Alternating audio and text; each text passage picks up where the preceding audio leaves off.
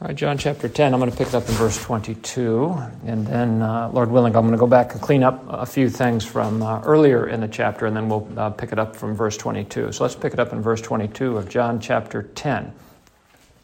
And it was at Jerusalem, the feast of the dedication, and it was winter, and Jesus walked in the temple in Solomon's porch. Then came the Jews round about him, and said unto him, How long dost thou make us to doubt? If thou be the Christ, tell us plainly. Jesus answered them, I told you, and ye believed not. The works that I do in my Father's name, they bear witness of me. But ye believe not, because ye are not of my sheep, as I said unto you. My sheep hear my voice, and I know them, and they follow me. And I give unto them eternal life, and they shall never perish, neither shall any pluck them out of my hand.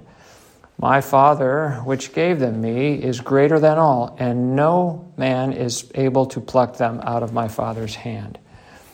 I and the Father are one. Then the Jews took up stones again to stone him. Jesus answered them, Many good works have I showed you from my Father. For which of those works do ye stone me? The Jews answered him, saying, For a good work we stone thee not, but for blasphemy, and because that thou, being a man, makest thyself God. Jesus answered them, Is it not written in your law, I said ye are gods? And if he called them gods, unto whom the word of God came, and the scripture cannot be broken, say ye of him whom the Father hath sanctified and sent unto the world, Thou blasphemest, because I said, I am the Son of God. If I do not the works of my Father, believe me not. But if I do, though ye believe me not, believe the works, that ye may know and believe that the Father is in me, and I in him. Therefore they sought again to take him, but he escaped out of their hand, and went away again beyond Jordan into the place where John at first baptized, and there he abode. And many resorted unto him, and said, John did no miracle, but all things that John spake of this man were true. And many believed on him there. And all God's people said, Amen. Our Heavenly Father, we pray thee now that you would open up your word unto us, that we might see the wondrous works of Christ. In his name we pray. Amen. I'm always struggling, you notice, when I read in general, but in particular when I get down to this section here in verse 29. There are several words in italics there that have been added by the translators. Those words do not belong there, and it makes a significant difference when you read them without those words. In verse 29 and verse 28, it says that no man shall pluck them out of my hand. That would be a bit exclusive if we were to think that the only individuals the Lord would be concerned about having us plucked out of his hand would be from other men. That's not true. There's nothing created in heaven and earth that can separate us from God. So that's why I take that word out. It doesn't belong there. And it's significant that it should not be there, because it's our salvation, the security of our salvation is much broader than you might be led to believe if you included that word in there. Having just said that, now I want to go back to the first portion of John chapter 10 and talk about a few things that are written in there. But as a segue to it, I wanted to share with you something that pricked me last week when our sister was sharing with us her testimony, and it brought to mind something I had received a few days earlier. One of the brethren, while staying in a hotel, had found a Gideon's Bible in his nightstand, which used to be very common. And he texted me a picture of it, and he said, look what I found, in my nightstand. And so I responded back, oh, God wrote you a letter. And then later that week, when our sister was sharing with us her testimony, she had mentioned that as part of the process whereby God was calling her, somebody had sent her a Bible in the mail, meaning she got a letter from God. And so one of the things we should think of the Bible as, it's a love letter from God to you and me. And nobody should think it a strange thing that he who spoke the heavens and earth into creation would give us a book explaining his love for us, explaining all the things that are salient and important to us in our life. So it's a love letter, and it shares with us in particular about how he gave his only begotten Son, his beloved Son, for us because he loves us so much that Son, Jesus, died because of love, taking upon himself our sins and bore them upon the cross and satisfied the wrath of God on our behalf. And the Lord intimates as much when he talks about how he lays down his life for the sheep, in the stead of the sheep. So the Lord did that willingly. He willingly took our place and bore those sins upon himself. He bore the righteous, consequential, judicial wrath of God the Father. And so this letter declares the loving works of God, and it bears careful reading so that we can appreciate that. Also, sometimes I think of the Bible as an instruction manual. You know, everything you buy these days comes with an instruction manual with the option to purchase an additional warranty. No need to do that here. Of course, we have an eternal lifetime warranty. But again, we ought to read the instruction manual. It talks about God who created all things, all principalities and powers, things that are visible and invisible. He has shared with us how everything works. And so as a Christian, we don't walk in darkness, but we have an appreciation about how everything works and why everything works the way it does. How that ultimately, the author of the book, the Almighty who spoke everything into existence, is the agency behind all global events. And everything that happens works for the good of certain people, those that love God, those whom are the called according to his purpose. The sheep, as defined in the Bible, or the elect. Those terms are synonymous in John chapter 10 here. His sheep are synonymous with the elect. And so the most important thing we can glean from this instruction manual is the issue of eternal salvation. In 2 Timothy 3:15, he says very plainly about speaking of Timothy, that from a child thou hast known the Holy Scriptures. This is the important part, which are able to make thee wise unto salvation through faith which is in Christ Jesus. The Bible is replete with the gospel, and if you read it, if God impresses that truth upon your heart, it will make you wise unto salvation through faith which is in Christ Jesus.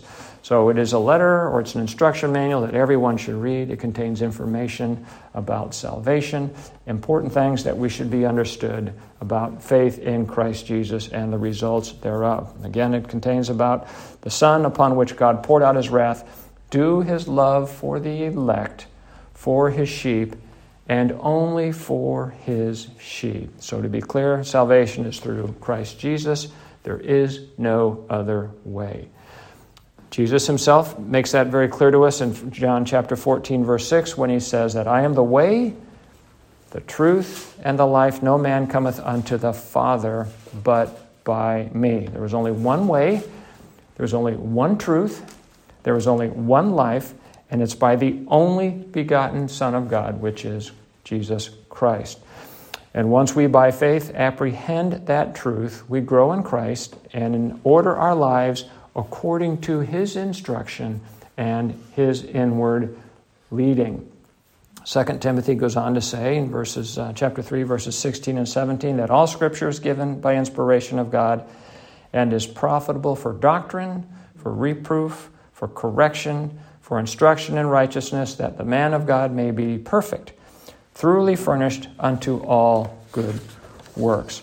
So it's an instruction manual that we need pay attention to because it's intended to conform us into the image of Christ. And so without abusing this analogy as an instruction manual, it is an instruction manual in the context of that it has things that we should do to be conformed to the image of God, how we should be corrected, instructed, and put back on the proper way should we, as a wandering sheep, go astray. So it's certainly for our edification as a regenerated individual, as a regenerated man. Now, it is for that individual that God's love is directed. That is the object of God's love, is those that are his sheep. Those are the individuals for whom Christ died. And as I said before, it has an eternally lifetime warranty. The product that God is making, man in his image and his likeness, has an eternal warranty. So, the reason I'm sharing this with you is a way to coming into what I want to talk about next is this. Imagine yourself in the presence of Jesus in John chapter 10 there. He says a lot of very important things. And if I was there, I would find that a lot of things would go in one ear and out the other. a lot of things would go right over my head. There's just a lot of things that I wouldn't understand. And so I'm so thankful that I have this book, that I can read it and I can meditate upon it, and I can read it again and again and again. And then over time, as I have a more comprehensive understanding of the Bible and a more comprehensive understanding of who God is and who Christ is, more things become relevant to me, and there are things that I understand better.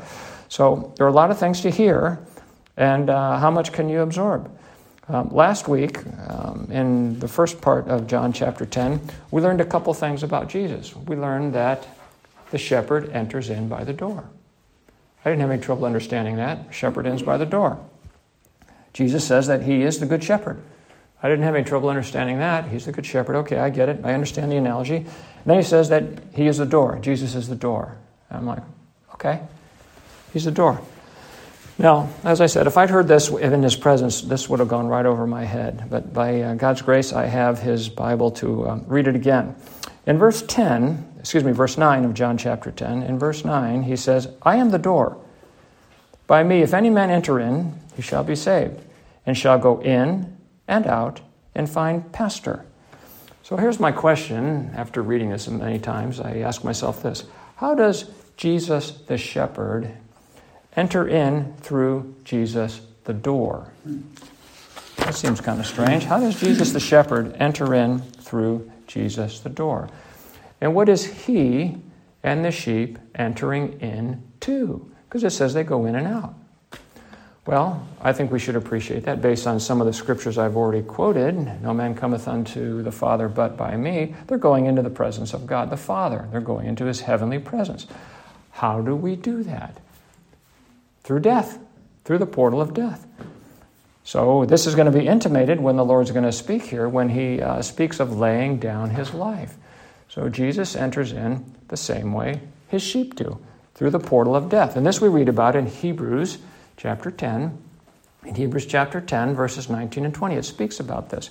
In the previous chapter of Hebrews, it talks about how the things on the earth typify the heavenly things. And so in Hebrews chapter 10, verses 19 and 20, we read, having therefore, brethren, boldness to enter into the holiest by the blood of Jesus. We enter into the presence of God the Father, and we have boldness to do so. And why do we do that? Or how do we have that boldness? He tells us, by the blood of Jesus, by a new and living way, which he hath consecrated for us. In other words, he's opened this way for us. He's gone through himself, through the veil, that is to say, his flesh. In the context of what is shared with us here, you know that the temple had a veil in it, and the priest went through the veil into the presence of God, which was in the over the mercy seat, which he would sprinkle with blood. So the high priest would enter with blood as he went through the veil into the presence of the Lord in the holiest of holies. So we should appreciate that Christ, as our high priest, did the same thing, entering in through the veil, that is to say, his flesh. So we enter into the presence of God unto the throne of grace by the blood of Jesus Christ. In Hebrews 4:16, speaking of this, it says, let us therefore come boldly unto the throne of grace, that we may obtain mercy and find grace to help in time of need. And again, this we do through the blood of Christ, as did Christ, our shepherd himself, entered in through his own blood. As the high priest entered into the veil of the temple, into the holiest of holies, again, by blood, so too does Christ enter into the heavenly presence of God through the veil of his flesh, which he shed on the cross when he died for his sheep. Now, in verse 10 of John chapter 10, it says, I am come that they, that would be his sheep, might have life, and that they might have it more abundantly. I have come that they might have life, and that they might have it more abundantly. So what does abundant life mean? Obviously, it doesn't mean material prosperity, because we don't see that in Scripture. We see the beggar at the doorstep of the rich man, Lazarus the beggar, and dogs lick his sores. You see a few wealthy people in the Bible, but predominantly you don't. What the Bible does promise every Christian is persecution and tribulation, but yet our life is described as being more abundant. So what does that abundant life mean? Well, it means Certainly, in the context of everything we've been going through here, and particularly in John chapter 8, it means freedom from bondage. No longer in bondage to sin, no longer in bondage to Satan. You're not in bondage to your own flesh, and you're not in bondage to the elements of this world. We have access to the Father. We can come before the throne of grace. As I was discussing with one of the brothers recently, imagine if you were the brother of the President of the United States. And I want you to think of that in the context of a good president, a benevolent and loving president. But nevertheless, I think you can appreciate that if you had access to him, you could exercise some influence. And he could address some of the problems that you face in this world. Well, we have access to the throne of grace where we might find grace and mercy to help in time of need. We can petition the Lord, and he hears our prayers. That is a tremendous advantage to have as a Christian. And we have that access to the Father forever. We walk in light, and we do not walk in the darkness. We have an appreciation for why the world is the way it is. I think at least once, my wife says maybe 3 times, our sister last week quoted Ephesians chapter 6, that we're fighting against principalities and powers in heavenly places, that this war is not a horizontal one, in the context that we are warring against men, but it's a spiritual level removed from that. And so as Christians, we can appreciate the foolishness that we see in the world should be understood and comprehended and fought on a spiritual level. I think all of us this week, and certainly last weekend, I think when the fall of Afghanistan was complete and it was shared with us on the news media, that we had to be scratching our heads. How did that happen? How could we be surprised by that? And then if you continue to watch some of the news programs throughout the week, I think we understood that, well, no, it wasn't an accident. And our surveillance and intelligence didn't fail us. We knew exactly what was happening. It was intentional. Now you ask yourself, why was it intentional? Well, again, fighting against principalities and powers in heavenly places. I don't know. But God knows. And it's going to work out for our good. But we as Christians know that it wasn't an accident, that it's intentional. Satan has evil purposes for us, but what he means for evil, God means for good. So we're not dismayed by the things that we see here. We understand that all of these things that we see here are the result of sin. All of the death, destruction, and global mayhem, the estrangement from God, that's all due sin. God cursed the world in Genesis chapter 3, and it's been downhill ever since. And we can appreciate that. We can appreciate that sin destroys relationships that we have in our family. It ruins health. It darkens minds. And it's the source of all the inner turmoil, emotional turmoil that is suffered by men. But we, the Christian, can get on our knees and ask the Lord to relieve us from this internal anxiety that we should not feel as those in whom the Lord indwells. So these things should not trouble God's sheep. We know that they do when we don't get into the Word frequently enough and remind ourselves of these truths. We know that we do and can get caught up on these things, but the Lord says not to do that. He says to think about me, think about what I have done, think about where you're going, think about the cross, think about our relationship. So we're to think about Christ. Think of all those things which are, just, right, true, things of good report, things, if there be any virtue, think on those things. That's where we are to take our minds. Scripture says in Romans chapter 12 that as Christians, our minds have been renewed. We have a biblical world view. And we should never be fearful because our end is sure in Christ. We have been blessed with all spiritual blessings in heavenly places in Christ. And we should not be fearful. Now, if you're fearful, then there's a problem.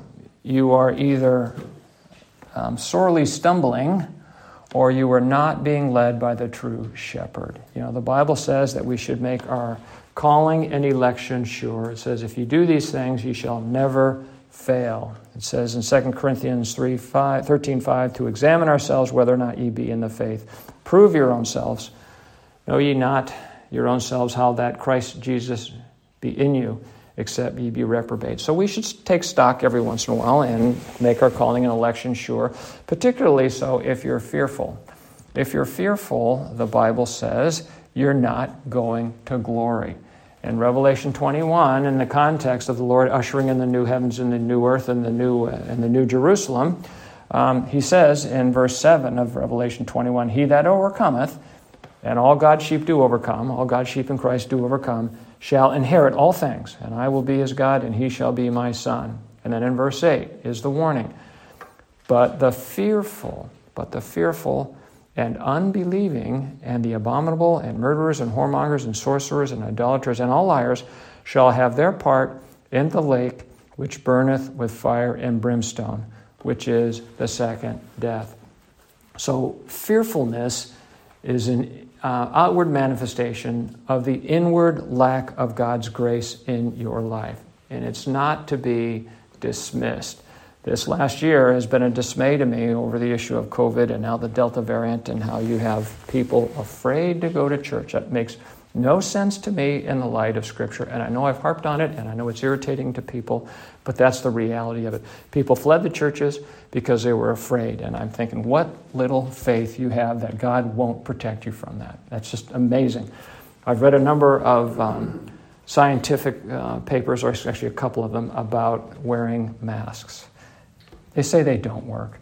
The difference in diameter between a virus and the porosity of a mask is 1,000-fold. A virus is 1,000 times smaller than the hole in the mask that they want us to wear. It doesn't work. It increases your carbon dioxide intake. Some people are claustrophobic. It's psychologically harmful to people, children in particular, when they cannot see your face. And I think it's a spiritual sign of people being muzzled. So there's just nothing good about it. But nevertheless, people put it on because they're afraid and they're not trusting in true science. Again, their minds have not been renewed. They're going down this path of fear. So there's a warning in Scripture. The fearful will not enter into glory. So that's something to pay attention to. So as I said earlier, they're not following the Good Shepherd. They are following what is referred to in the Scripture as the idol shepherd. And that's Zechariah chapter 11, verses 16 and 17. Zechariah chapter 11, 16 and 17 speaks about the idol shepherd, which is the Antichrist. For he comes, as we read here in John 10:10, he comes as a thief to steal and to kill and to destroy. And God's sheep are told not to fear him, for they have life and have it more abundantly. So the Lord sets that before us right here in John chapter 10:10, referring to Zechariah, which is the idol shepherd, which is the Antichrist. Now, having said that, I've introduced a few ideas that I'm going to bring up again here as we continue. So let's pick it up now in John chapter 10, verse 22 here, because the theme of the Good Shepherd carries right on through here into verse 22 and what follows here in terms of the things that the Lord says here. And it's consistent also that his sheep are the elect of God. So there's this, it's a parallel theme. They're going to pick up on new things in terms of doctrine. But there's a break in time here. Right now, it says in verse 22, and it was at Jerusalem at the feast of the dedication, and it was winter. There's a break in time here. Right now, where we are at, we've gone from the Feast of Tabernacles, where Jesus declared himself to be the light of the world. You'll recall that's in the fall, and now we're here and it's winter time. It's known as the Festival of Lights. They're calling it the Feast of Dedication here, and that comes from a Greek word, ekanaia, which means to make qualitatively new. To make qualitatively new. That's what is translated into Feast of Dedication. It's also known as the Festival of Lights, which we all know to be Hanukkah. They are celebrating what is called, what we know to be Hanukkah, which we see our Jewish neighbors do. And this is a man-made festival that's rooted in tradition. It's not listed amongst the festivals of God that God has set up and ordained back in the book of Leviticus or in Exodus. It's a man-made festival rooted in tradition, and it came about in about the year 164 BC after the ceremonial cleansing of the temple, which was desecrated by Antiochus Epiphanes. He was a Hellenistic king that had come down and was oppressing Israel as he went down to battle the Egyptians. There was a Maccabean revolt, which was successful and put off the oppression. And Ezekiel chapter 43 speaks about cleansing and rededicating the temple, if I can use that language, which is a 7-day period. I'm going to read Ezekiel chapter 43, verses 26 and 27. In Ezekiel 43 it says, 7 days shall they purge the altar and purify it, and they shall consecrate themselves, speaking of the priest. And when these days are expired, it shall be that upon the 8th day, and so forward, the priests shall make your burnt offerings upon the altar and your peace offerings, and I will accept you, saith the Lord God. So after a period of the temple having been polluted, they went through this process to cleanse the temple. And it's a 7-day process. And where the Hanukkah comes in is this, is after Antiochus Epiphanes had polluted the temple and they went in to cleanse it, they lit the lamps that are in there, and they had apparently only enough oil to last 1 day. However, the oil lasted 8 days. And so they believe that to be a miracle, and as a result of that, they have instituted this festival. It's a miracle that they still believe to this day, and they still celebrate this day and call it Hanukkah. Now, why is that important? Because the light of the world is there. He's not in the temple. He's outside the temple on Solomon's porch there. And they are celebrating the miracle of the oil lamps, for which there is no biblical record. And they refuse to believe the testimony of the many miracles that Jesus has performed in the presence of the people. But they seem to be believing this one here. Now, they are utterly blind to the spiritual import that the cleansing of the polluted temple points to Christ who's standing outside of it, which he will clean the true temple through his blood on the cross. So I love the way God sets up these geographic and these situational conditions and circumstances by which we might see the gospel being played out before our very eyes. So in 1 Corinthians chapter 6:19, it says, "What? Know ye not that your body is the temple of the Holy Ghost, which is in you, which ye have of God, and ye are not your own." So it speaks of us individually as the temple of God, as well as us collectively coming together as the temple of God, the holy temple. In Ephesians chapter 2, verse 21, it says, "In whom all the building, in Christ, in whom all the building fitly framed together groweth unto an holy temple in the Lord." So our bodies are the temple, and there should be no question as we have polluted this temple of our bodies through our own sin. So here's Jesus at the Feast of Dedication. He's the true light, he's the true temple, and he's the true source of cleansing that which was polluted by sin. And nobody figures it out. Verse 24, they come round about him, and they're about ready to confront him again. And so they say in verse 24, "How long dost thou make us to doubt? If thou be the Christ, tell us plainly."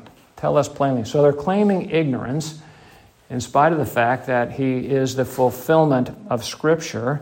In Isaiah chapter 35, in verses 4 and 5, it says of he that will come, Isaiah 35, verse 4 and 5, it says, "Say to them that are of a fearful heart, be strong, fear not. Behold, your God will come with vengeance, even God with a recompense. He will come and save you. Then the eyes of the blind shall be opened, and the ears of the deaf shall be unstopped. Then shall the lame man leap as an hart, and the tongue of the dumb sing." Those are all miracles that Jesus has done, indicating that he, in fact, is God. In Isaiah chapter 42. I won't read all of that, but the first several verses here speak of Christ. It speaks about he who has created heaven and stretched it out, that spread forth the earth, and that which cometh out of it, he that giveth breath unto the people, and upon it, and the Spirit to them that walk therein. In other words, describing things that God has done and that Christ has done. And in verse 6, and as it continues through 7 and 8, it talks about that when he comes, he will be given as a covenant, which of course is Christ, for a light unto the Gentiles, to open the blind eyes, to bring out the prisoners from the prison, and them that sit in darkness out of the prison house. These are the things that Christ is going to do when he comes. And which miracle are we just following in our section in John chapter 10 here? The man he restored sight to.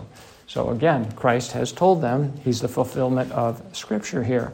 Now, interestingly enough, when the Lord is in giving his first sermon in Luke chapter 4, what he does is he reads from Isaiah chapter 61.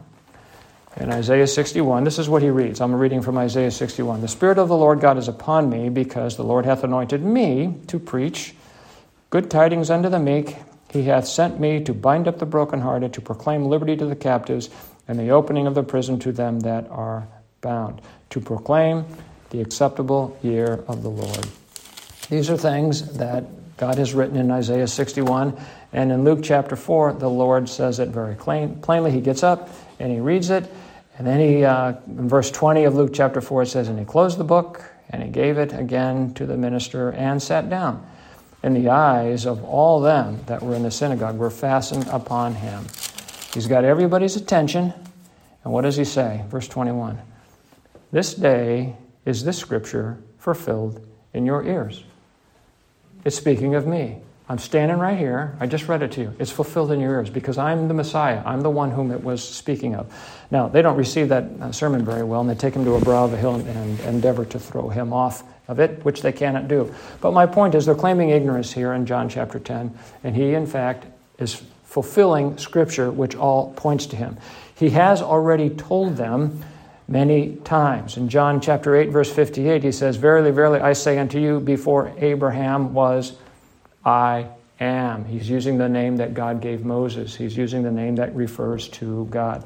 As a matter of fact, he used that term, I am, 4 times in the previous engagement when he was back speaking with them before. He's told them as plain as can be that he is God.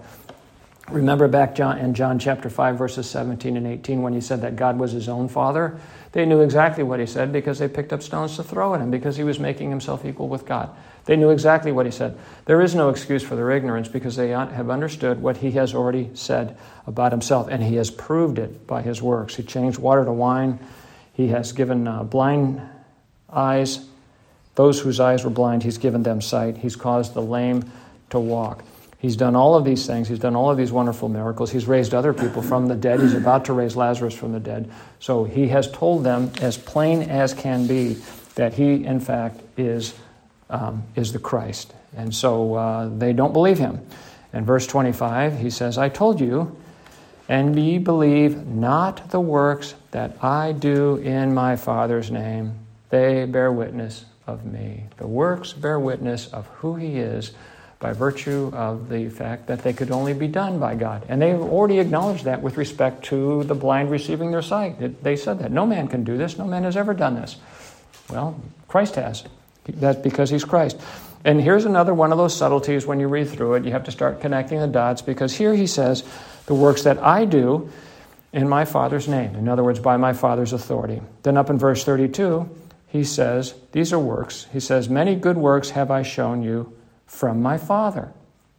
I'm doing works from my Father. Then down in verse 37, he says, if I do not the works of my Father, believe me not. In other words, if you don't have an apprehension on the Trinity and understand that he and the Father are one, which he's going to tell them here, then this would be a bit of a mystery to you. So he's calling them his own works by his Father's authority. They're works from the Father and they're works of the Father.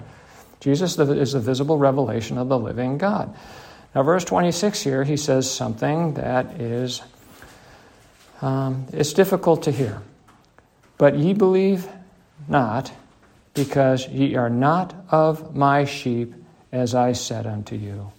They're not of his sheep. Remember that first fold he started speaking of? He says, I go into the fold lawfully, and his sheep follow him. There's other sheep that stay in that fold. These are sheep that are going to stay in the fold of national Israel. They are not his sheep. They will never be his sheep. They do not believe. They do not hear him. They do not understand what he is saying. And here, of course, we have the doctrine of election. These are not of the elect. They will never be his sheep. They can never believe. They can never understand. They will never hear his voice. Satan, the idol shepherd, is their shepherd. Now, as Christians that are told to go into the world and to preach, we do not know who the elect are. I would never have thought that Saul of Tarsus was one of the elect. Preach the gospel anyway, and the Lord will work it out. In verse 27, again, he says that my sheep hear my voice, and I know them, and they follow me. These others, they do not hear it. He had said in John 8:44 already, he's speaking of them. He says, ye are of your father, the devil. And then down further on in verse 47 of John 8, he says, he that is of God heareth God's words. Ye therefore hear them not, because ye are not of God. So there's no happy face to put on that. They are not of God. They are not his sheep. They are not the elect. They will not hear. They will not understand. And so he says, his sheep do hear his voice. And he says, I know them, and they follow me. And as we've quoted Proverbs 20:12 before, he has made the hearing ear and the seeing eye. We can hear him, and we can know who he is, because he knows us and he gives us ears to hear him. We love him because he first loves us. As we go down to verse 28, he says, and I give unto them eternal life. Could it be said clearer that salvation is a gift? And it's from God. I give eternal life. It was a gift. It's not a recompense or reward for something that we have done. It is a gift. So very clearly he says there, and they shall never perish. Well, of course they'll never perish, because they were given eternal life. That's what eternal life is. If you could perish, he wouldn't have given you eternal life.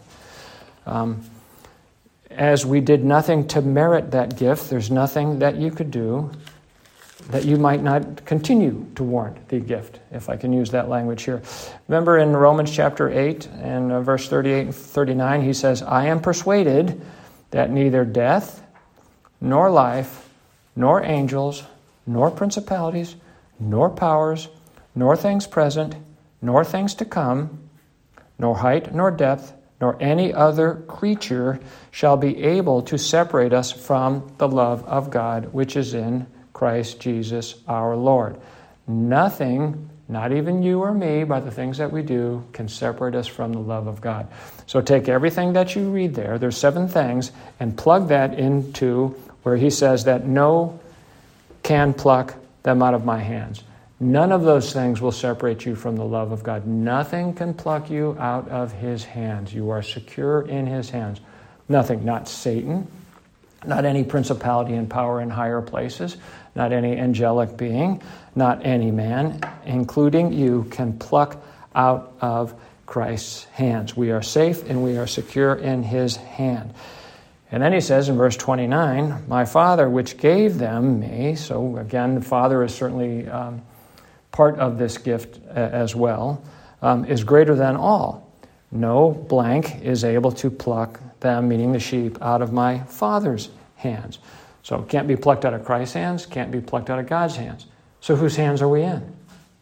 Well, we're in the Godhead's hands. He tells us in verse 30, I and the Father are one. The personal article for the is actually in there, and the commentators say that this gives it greater import. We're very clearly here speaking of the Heavenly Father. He and the Heavenly Father are one. Recall back in John 5 where he referred to him as his Heavenly Father. So if you think there's some exclusivity, he has removed that objection by saying, I and the Father are one. And the Jews receive that information. They've asked him to plainly say if he's the Christ. He's told them plainly he is, and they pick up stones to stone him again. So it's clear that they understood him. They understood exactly what he said. Verse 32, many good works have I showed you from my Father. For which of those works do ye stone me? All of those works, and this is in a collective sense, everything he's done, everything that's been said about him, all testify that he is of God. So which of these things are you stoning me for? Verse 33, the Jews answered him, saying, for a good work we stone thee not, but for blasphemy, because that thou, being a man, makest thyself God. Well, he is a man, but he's also God. He is God manifest in flesh. So obviously they understood, because they believe that he is blaspheming.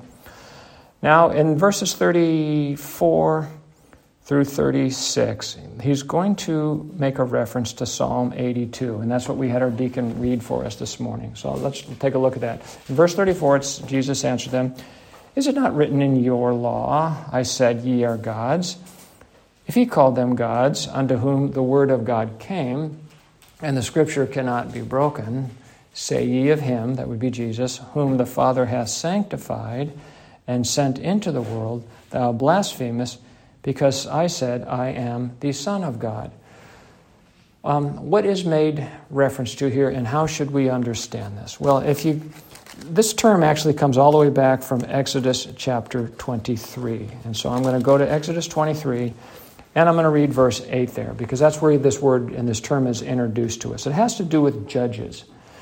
In Exodus 23, verse 8, it says, If the thief be not found, then the master of the house shall be brought unto the judges, to see whether he have put his hand unto his neighbor's goods. And so without going into the circumstances, the point is the man is brought before the judges. And the word that is translated as judges there is the word Elohim, which we know is a plural form of the word of God. So over in verse 28 of the same chapter, it says, Thou shalt not revile the gods, nor curse the ruler of thy people. In other words, thou shalt not revile the judges, nor curse the ruler of thy people. So the term that is Elohim is translated as judges. Sometimes it's translated as gods, which is how it's translated in Psalm 82. So in Psalm 82, what we come to appreciate is that judges are like gods. Those are the ones that are going to condemn somebody after hearing a case, condemn them to death. So they can be very much like gods. Now, interestingly enough, several years ago, we were attending a church before the previous election where Trump was elected president. And the church showed a film where somebody came and was speaking at a larger church, and he was telling people that whomever they vote for, you need to think about who that individual is going to appoint for judges, because judges, he said, wield a great deal of power in our country and can set the course for the way things go. And I think we can appreciate that with respect to the Trump presidency in terms of the things that he tried to do were typically blocked by the judges. So judges do, in fact, wield a great deal of authority. And that's why they say, he says down here further, about how in verse 5, they, meaning the judges, know not, neither will they understand. They walk on in darkness. All the foundations of the earth are out of course. In other words, the whole country can go off the rail because of the way judges conduct themselves. So Psalm 82, that the Lord is quoting from here, he's using language that he has just used for which they're declaring him to speak blasphemy. And he's saying, well, if it's not blasphemous in Psalm 82, why are you charging me with blasphemy for saying something that's already written? This is what makes it particularly interesting. So I appreciate his logic, and he's shutting him up based on the logic. But what is Psalm 82 if not an indictment against the judges, which those men are? He's telling them, among other things, that God judges the judges. And so those men are going to judge Christ, whom he has already said to them that the God judgeth no man, but have commanded all judgment unto me. Jesus himself is the judge, so he fits the definition of Elohim used back in Exodus, but the indictment is against the people that are speaking against him there in John chapter 10. So our Lord is obviously he's God.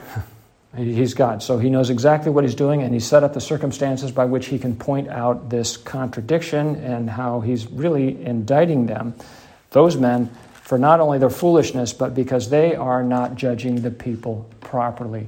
He's letting the poor and the needy be taken advantage of in a court of law by people that are wealthy and might pay them bribes. So that's the way we should appreciate and understand that the Lord is bringing all of this to their attention. Picks it up again in verse 38, but if I do, though ye believe not me, in other words, if I'm guilty of blasphemy, believe the works that ye may know, and believe that the Father is in me and I in him. So if you're not believing the things that I'm saying, believe the works. And now this is going to be the irony of this, if I can use that language. The irony of this is going to be set right before us here in the next few verses here.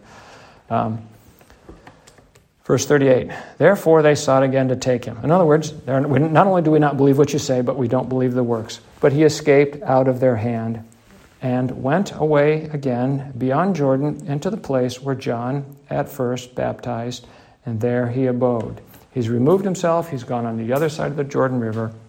In verse 41, it says, and many resorted unto him. The sheep are coming to him. Many resorted unto him and said, John did no miracle, but all things that John spake of this man were true. And many believed on him there. Oh, John didn't do any miracles, but they believed what he said. Jesus does miracles, and they don't believe what he said. And they believe on Christ by virtue of what John, who didn't do any miracles, said. This, of course, helps us to appreciate the efficacy of simply preaching the gospel.